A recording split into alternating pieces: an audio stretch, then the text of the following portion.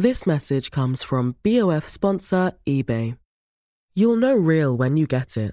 It'll say eBay Authenticity Guarantee. And you'll feel it.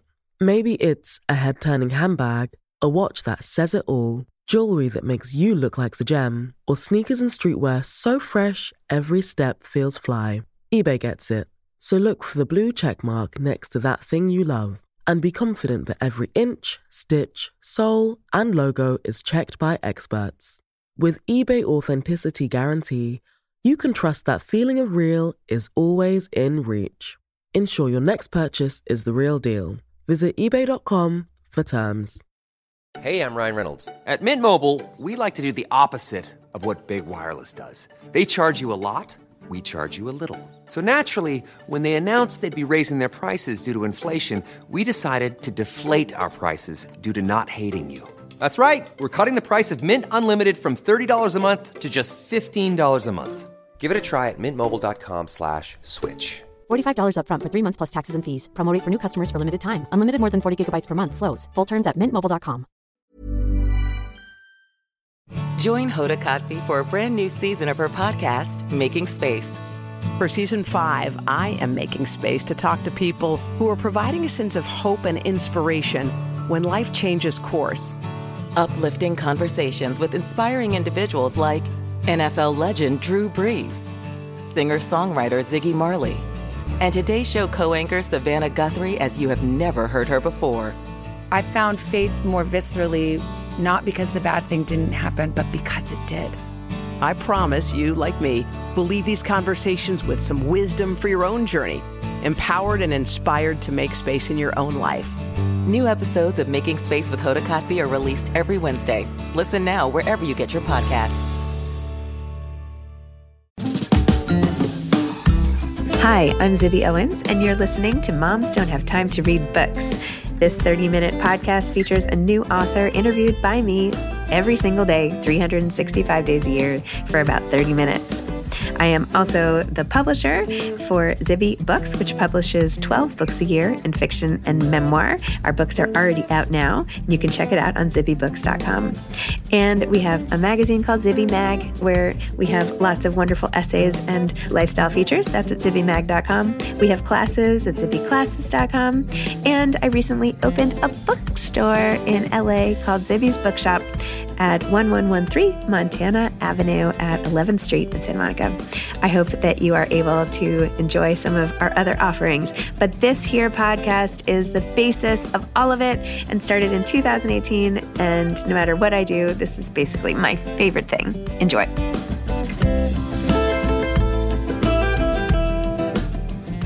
Jennifer Neal is the author of Notes on Her Color, a novel. Jennifer is an American-Australian author, musician, writer, cook, and occasional stand-up comedian, currently living in Berlin. Born in the U.S., she has also lived and worked in Japan, Spain, Mexico, Australia, and now Germany.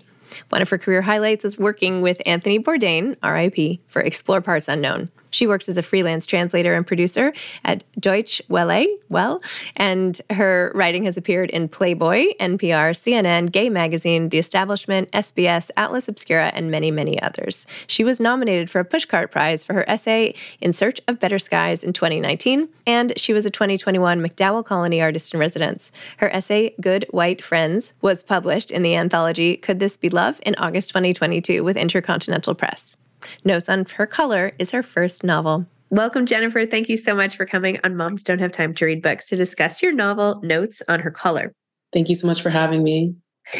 So your book has gotten like write-ups everywhere. I was on your Instagram and I was like, oh my God, like where has this book not been shouted out? This is amazing. Like every list. You must be so excited. That's so great. Anyway. Yeah, I mean, it's really amazing. You know, you spend so much time working on something and you just don't really know how it's going to land or where it's going to land. And then when it does, it's shocking in all the best ways. Well, it has such a unique concept and you're a beautiful writer, of course. Can you tell listeners a little bit about the idea behind this book and where it came from and how it translated into what it became and all of that? I didn't say that well, but you know what I mean. Okay, let me try again. Jennifer, can you tell listeners what is your book about and where did you come up with the idea? How's that? Sure. Perfectly formulated. Thank you so much for that question. So the book is about a young Black and Indigenous woman named Gabrielle who has inherited the ability to change the color of her skin from her mother. The story centers really on their dynamic from beginning to end. They are the heart of the story. They are the dynamic that guides the reader through the entire thing. And the color changing ability is really a reflection on how dynamic color and Blackness really is. I feel like in the concept of passing in literature, it tends to focus on, the binary of Black and white, for good reason. Whereas in this book, Gabrielle can actually change her skin color into a variety of different kind of colors. Like every color on the color spectrum is something that she is capable of. And that was a commentary on how Black within color theory is actually the absorption of all colors. And when I was able to kind of hone in on that, I was actually able to utilize a whole bunch of language that uses color to describe feelings and emotions and sentiments. And it just opened up the whole world. And that was really a perfect breeding ground to explore this very interesting character and her relationship with her mom. Well, you talk about how this is in the blood, right? This is something that has been passed down. And you talk about, at times like when she has PMS or, at times like she ice packs to like deal with the changing or the passing or whatever you called it when she was like transitioning from one color to another, and how like even that moment is like a thing and it's a physical sensation that is something she has to deal with. Tell me about that. Was that just like, what would it be like to change colors? What would that entail? Well, that was my question. Right? Yeah. So I started with this very interesting kind of, I guess, treasure trove of how color is used in language to describe feelings. Like, we talk about feeling blue or yellow bellied or seeing red to describe things like anger. And I feel like this is something that women are a little bit more capable of incorporating into their language on a regular basis because we have a little bit more leeway to discuss and describe our emotions as long as we're not seen as hysterical, apparently. And I really wanted to kind of tap into that language. And I really wanted to just explore the corporality of what these emotions feel like. How would I describe the way that anger feels? How would I describe the way that jealousy feels? How would I describe fear, And, this is a writer's job. Obviously, we have to describe feelings, but I wanted to approach it in a way that made the reader kind of ask themselves how they feel when they're feeling these things. And color just, it was so obvious to me. It was almost too literal to be effective. And yet that's exactly the path I took it in. So funny. I remember being a kid and realizing that it was possible that perhaps when I saw the color blue, it was what you were saying is the color green, and how like mind-blowing that whole idea was in terms of our perception of color, where color even comes from, like and learning all of it in science and all of that. It's so fascinating. Yeah. Did you ever, or this was a while ago, do you remember this thing that was on social media many years ago about the dress on Twitter? Was it blue dress? Was it a... Yes. Yeah, it was, and it became like this massive social media moment where are we all looking at the same picture? Yes. And yet we're seeing very different things. And I find that very interesting. Me too. Especially the images. Like, is this a cat or is this a person? As I always see the opposite thing from everybody else. And I'm like, oh no, that's totally this. What do you mean? And everyone's like, no. Like, this is really, sometimes that happens with me, like in book covers. Like I had to look at your book cover like 100 times. And then I was like, this is supposed to be a face and this is supposed to be like, so I don't know. Sometimes these visual things, it's crazy how our brains work. I'm like, what does it mean that I never see the thing? That's like, but that's wonderful because that's what I wanted people to like think about, when they think about, when you say the term person of color, that means somebody who looks like me, obviously, but color is like an entire spectrum. Why does it automatically connotate a certain specific kind of color? Right. So I really wanted to unpack that and really get people to question the terminology that has become so useful. It's almost kind of mundane every single day. So yeah, it's a good thing. Good thing. And tell me about the interweaving of all of the music too. And I think it was so creative how you how you titled all the sections and everything. And I saw in your acknowledgments how you're crediting some sort of Philharmonic. And tell me about music in your life and how you wove that in through this narrative. Yeah, well, I've always been a huge, huge, huge fan of music. It's just always something that's been, I think, really central to my life. I think a lot of artists are really influenced by different genres of art, you know? So the book is divided into 6 sections after the 6 movements of Mahler's Third Symphony, Gustav Mahler's Third Symphony. And his creative writing, or his musical writing, was deeply inspired by a lot of Germanic poetry, folkloric texts, things like that. So he was always in conversation with other writers when he was crafting his worldwide famous symphonies. And I really like this idea of writing a book that was in conversation with something that Mahler wrote that was in conversation with a piece of folklore from like 100 years ago. And I felt like kind of meta, sure, but also continuing this process of how, you know, texts are recontextualized and reconfigured and redescribed and reinvented, you know, as time goes forward, which is what artists are supposed to do. And I had this idea of wanting to write a book that was as tight and as meaningful and as a dynamic as a piece of music. And that is why I went after Mahler's Third Symphony, not just because it's an incredible piece of music, but because I live in Germany, I live in Berlin, and he's been experiencing quite a bit of a renaissance, you can say, because his work was suppressed under the Third Reich during World War II. And then after the war ended, there was kind of a resurgence of interest in his work and just how brilliant he was. And I have to say, I've been all aboard that bandwagon since I moved here. And why did you move there? I moved here to write. I wanted like a really quirky, kind of eccentric, dynamic group of artsy people around me. I wanted to be part of some kind of broader creative movement. And at the time I was living in Australia, I'd lived there for almost 8 years. And I was just kind of, I needed a change. I was kind of over it. And I went on this tour of Western Europe. And it was London, Amsterdam, Berlin, and Stockholm. I initially was set on moving to London because I thought, wow, this just, you know, I already got a community here and they have great stand-up comedy clubs and all this other stuff because I was performing comedy at the time. And then Brexit happened and I decided that it wouldn't make a lot of sense to move to a country that had voted to leave the European Union for fear of immigration.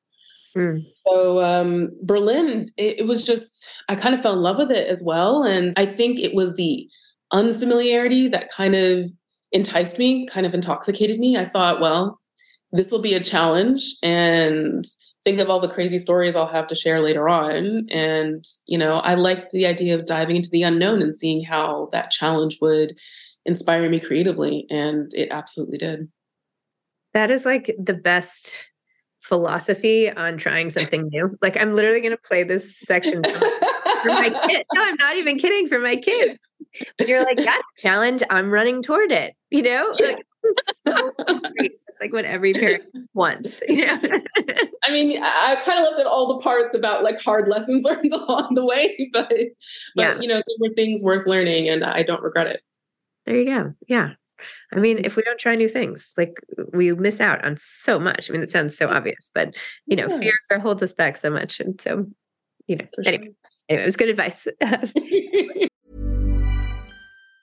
Say hello to a new era of mental health care. Cerebral is here to help you achieve your mental wellness goals with professional therapy and medication management support. 100% online. You'll experience the all-new Cerebral Way, an innovative approach to mental wellness designed around you. You'll get a personalized treatment plan from a therapist, prescriber, or both in a safe and judgment-free space.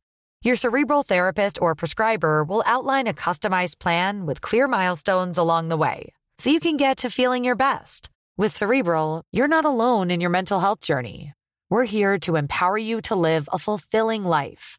So take that first step towards a brighter future and sign up today at Cerebral.com/podcast and use code ACAST to get 15% off your first month. Offer only valid on monthly plans. Other exclusions may apply. Offer ends July 31st, 2024. See site for details. This message comes from BOF sponsor eBay. You'll know real when you get it. It'll say eBay Authenticity Guarantee. And you'll feel it. Maybe it's a head-turning handbag, a watch that says it all, Jewelry that makes you look like the gem, or sneakers and streetwear so fresh every step feels fly. eBay gets it. So look for the blue check mark next to that thing you love and be confident that every inch, stitch, sole, and logo is checked by experts. With eBay Authenticity Guarantee, you can trust that feeling of real is always in reach. Ensure your next purchase is the real deal. Visit ebay.com for terms. Hey grown-ups, the Cat in the Hat cast is a new podcast from Wondery, perfect for the whole family. Join the Cat in the Hat and your favorite Dr. Seuss characters as they get whisked away on a new adventure every week.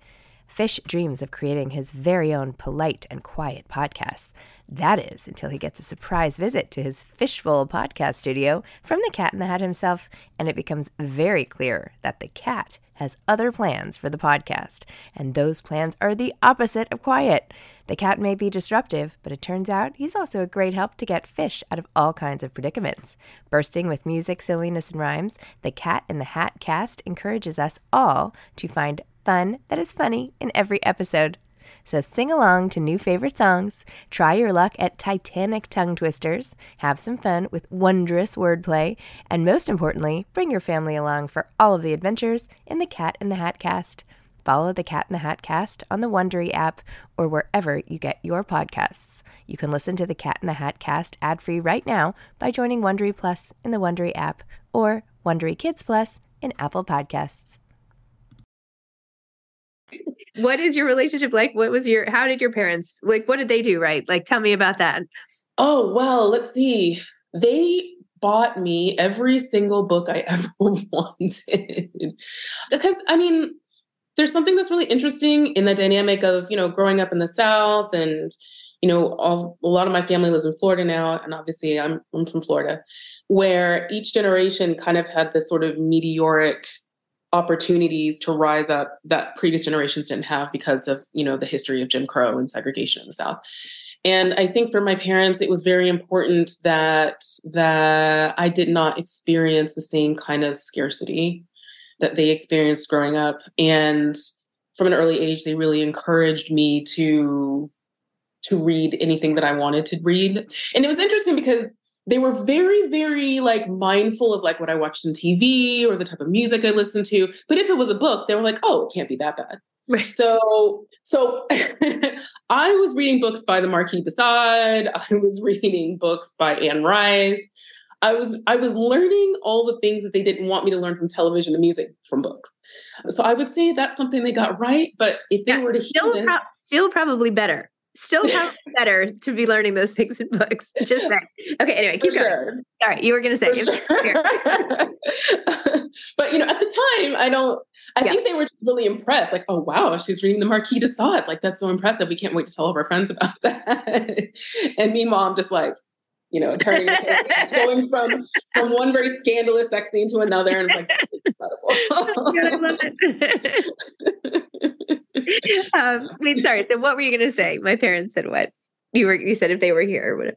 Oh, yeah. Well, if they were to hear this now, they probably would, be like, oh, because they didn't read the kind of things that I read. My dad was very newspaper and biographies, and my mom was a librarian. So, she read a lot of stuff that the kids were reading, but I was kind of out there. Are your parents still alive? I don't even know why I'm asking this, but. Yeah. Right. I'm both still alive. Yeah. Okay. Still in Florida too. I read in your acknowledgments too, your very strong views about government in Florida, and we don't have to go into it, but we can. I loved your passion for Florida in general, and even the way you describe it as a character in the book, and your reverence for it, and your hopes and dreams for it, so to speak. But yeah, you look. So the way I describe it to people is what's the metaphor I've been using? So if the United States were like a lily pond, Maine and New England would be like the lily pads floating on top with all the dragonflies and the hummingbirds and all that beautiful Monet type of picturesque painting type of backdrop. And then Florida would be at the very bottom with like all the plastic beer rings, they use condoms, like a chupacabra kind of floating around down there. It's got a lot of crazy stuff, but it also has a lot of life. And it's very unique in terms of its ecosystem, in terms of its history, in terms of its bridging of like Caribbean, West African, South American, and indigenous culture and history. There's no other place in the world like it. And that's why I'm a passionate defender of the state as a place, as a geography, as a kind of phenomenon. The other side to that is that it's run by literal monsters.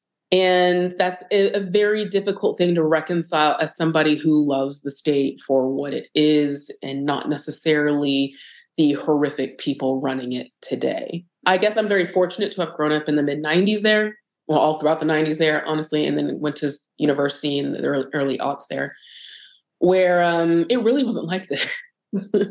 I feel a lot of empathy and I feel for people who are going through all of that right now. And it's really heartbreaking to see just how quickly certain government officials are in a race to the bottom of all the worst aspects of American culture, making that a central platform for the entire country. It's horrific. It's terrifying. And for things like book bans and censorship and all that stuff hits me in a very personal place because I live in Germany. This is stuff that we talk about often. We remember often. Back in April, we commemorated, I think it was like the 75th or 78th anniversary of the widespread book burnings that took place around the country during the rise of the Nazis. So I have this weird kind of parallel sense of looking from a distance at what's happening, but having a very clear idea of where that will lead. And it's terrifying. As a writer, as a Floridian, as a human being, it scares me. It scares the death out of me. Well, I'm praying it does not lead where it led in Germany. I'm hoping that. I mean, more than hoping, praying. Yeah. I don't know. Well, very interesting at any rate. Sorry to bring the tone down there a bit. No, that's okay. I asked. I had a feeling you had pretty strong feelings about it. So, it's good. It's good to talk about these things as they're happening and process and all that. Tell me more about your writing from here. What are you doing? What are you writing? What are you working on? Like, what now? Well, right now I'm working on the first round of edits for my second book, which is coming out October next year. Oh, I read Siren something? No, Symphony something? What was it called? No. Not,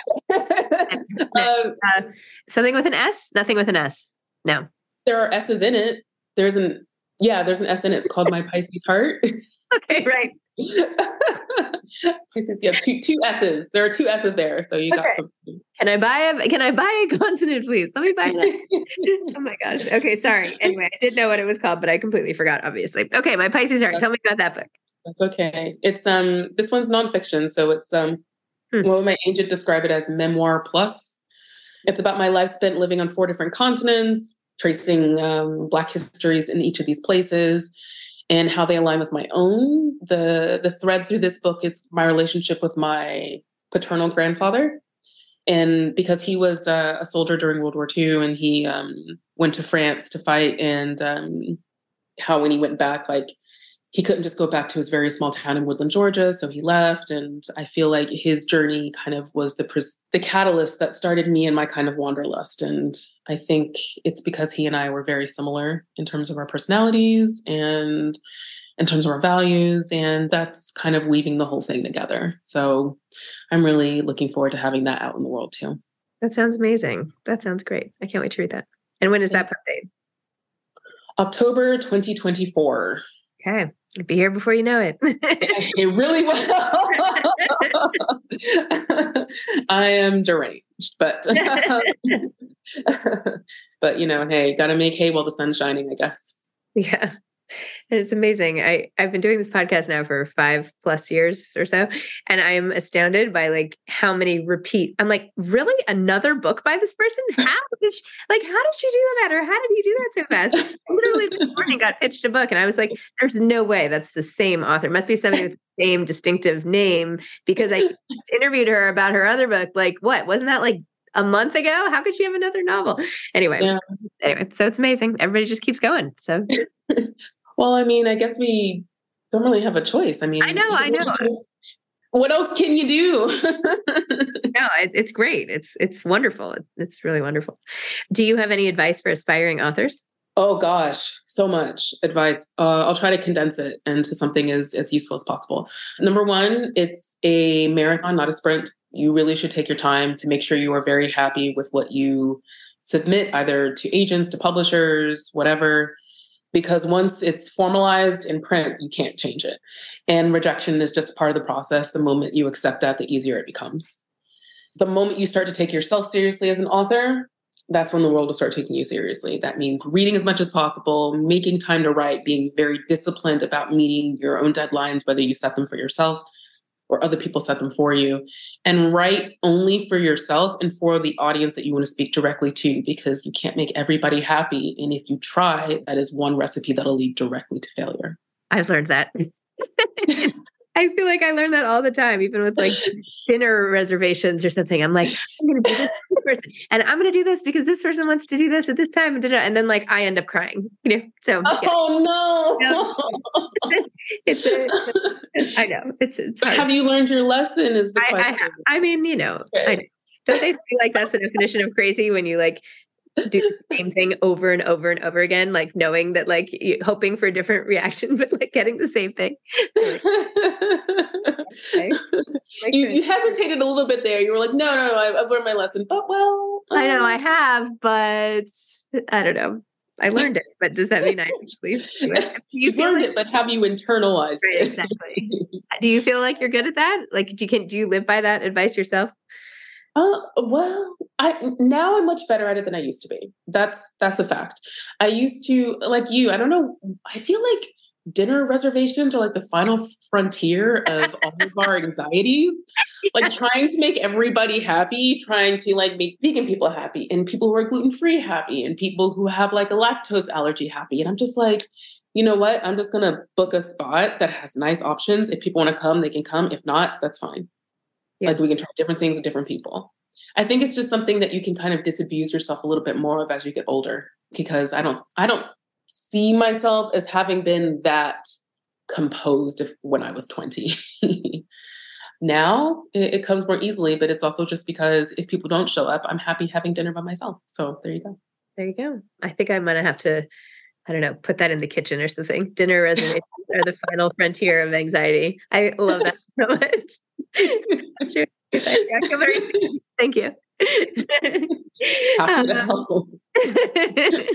Oh my gosh. Well, this has been so fun. Thank you so much for coming on. Congratulations on your beautiful book. And, you're such a creative, original talent. I cannot wait for your next book, really. So congrats. Thank you so much, Zibby. It's been wonderful talking with you. It's been a lot of fun, actually. Good. Me too. Good. I'm so glad. All right. Well, have a great day. You too. Okay, bye. Thanks for listening to this episode of Moms Don't Have Time to Read Books. Don't forget to follow me on Instagram at Zibby Owens and at Moms Don't Have Time to Read Books. Also sign up for my newsletter at zibbyowens.com and sign up for my virtual book club and meet lots of authors on Zoom every other week. Thanks so much to Steve and Ryan at Texture Sound for the sound editing. And thank you to Morning Moon Productions for providing this fantastic intro and outro music.